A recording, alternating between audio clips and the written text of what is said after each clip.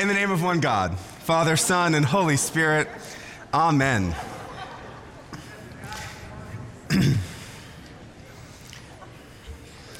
I hope you all heard how Jesus was taken up almost to be thrown off the cliff, but then not.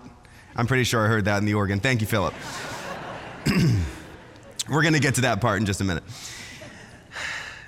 I recently met a young couple here at St. Michael in person for the first time, but St. Michael wasn't completely new to them. See, they had moved to Dallas in 2020. In the middle of the pandemic, they had taken a new job and they had relocated their family with their young children. And as many people do, as you kind of get to know a new community, they began to talk to their neighbors, to coworkers, and one of the things they tried to do was find a church. Multiple people in their life, both on their street and at work, mentioned St. Michael.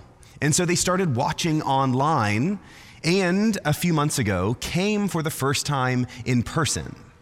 Now that kind of story is not unusual anymore.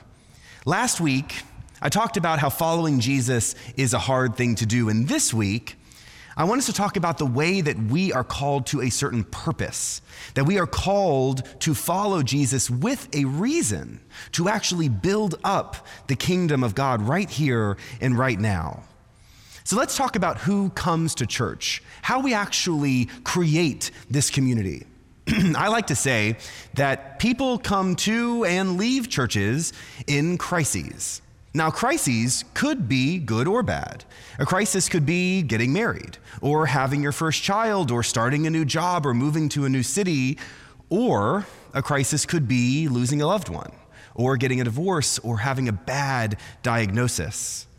Crises kind of wake us up and shake us a little bit and help us either connect more deeply where we are or go seeking something new. Flowing to a church like St. Michael is a very common experience.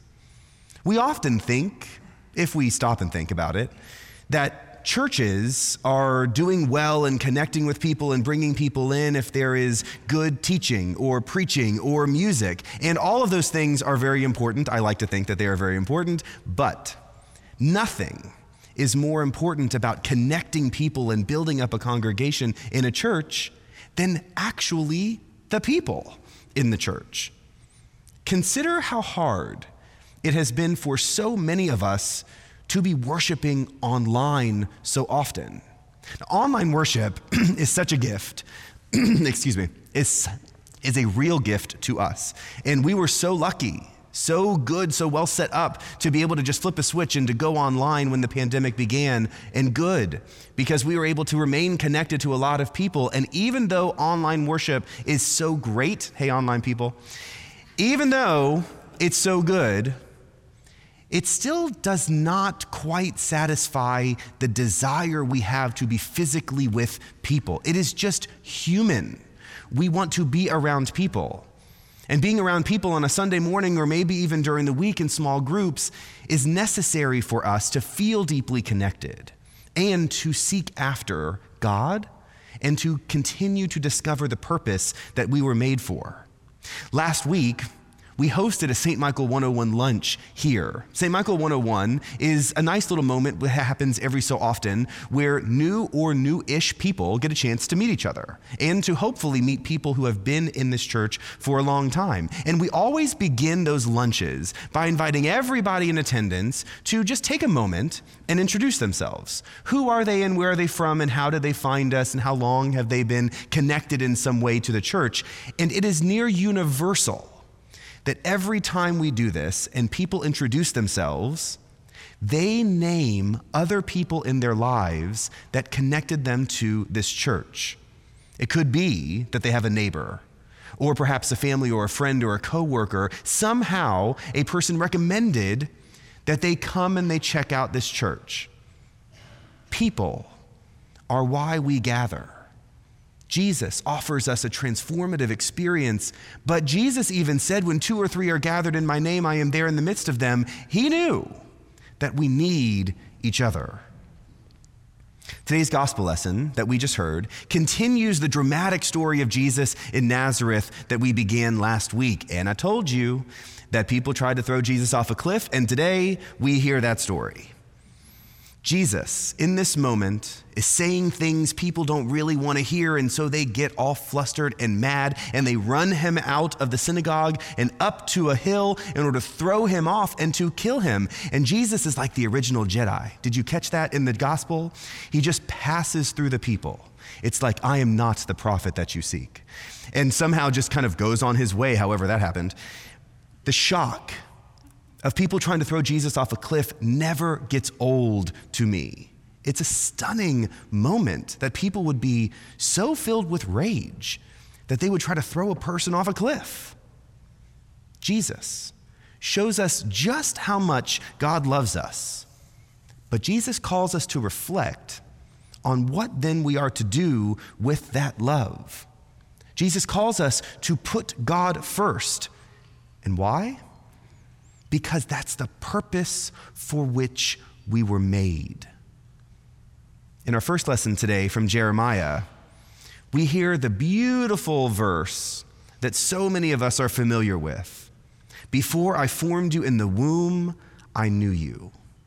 Now that verse has made it on countless t-shirts and coffee mugs. In fact, that verse was painted on the wall of the hospital where our oldest was born. We love that kind of verse. That feels so warm, like God knew us and loved us. And even though God was talking to Jeremiah as a prophet, that phrase has often been applied to all of us in that loving, purposeful way. The idea that God knew us and created us is so nice until we realize what that actually means.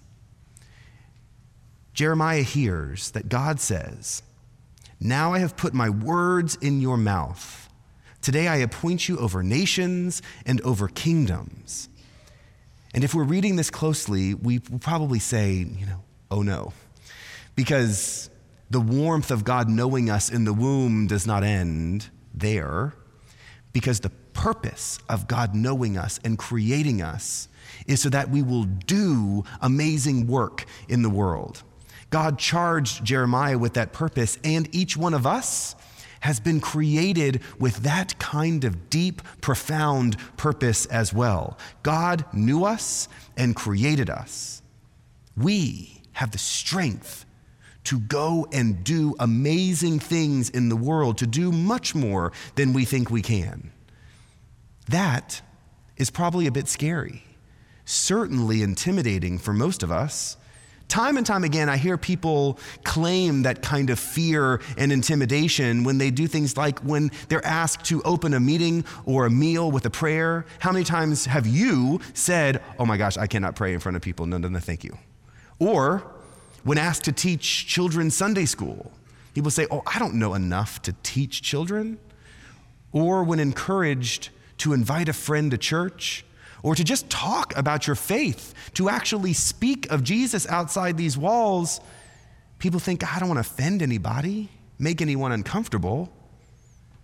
Friends, we are not given a spirit of fear. We are given a spirit of power and love to do the amazing things that God has created us to do. God knows us. God has always known us and created us for a purpose. Now, our individual purposes may not yet be clear, but that's why we come here. That's why we invest ourselves in a community like this. We come here to help discover and discern and unpack and develop the purpose that God created us to fulfill in the world. Discovering our purpose and being filled with that strength and confidence and power is really the best use of a church. We are about the people here. When we gather here, we are meant to help grow one another and grind against one another in the best sense to make us stronger and more powerful and more purposeful. Last week, we talked about how difficult it is to follow Jesus. This week, we hear that we have been made for a purpose. And next week, we're going to talk about what we can do as people of purpose in faith. It's going to be great. So I'll see you next week. Amen.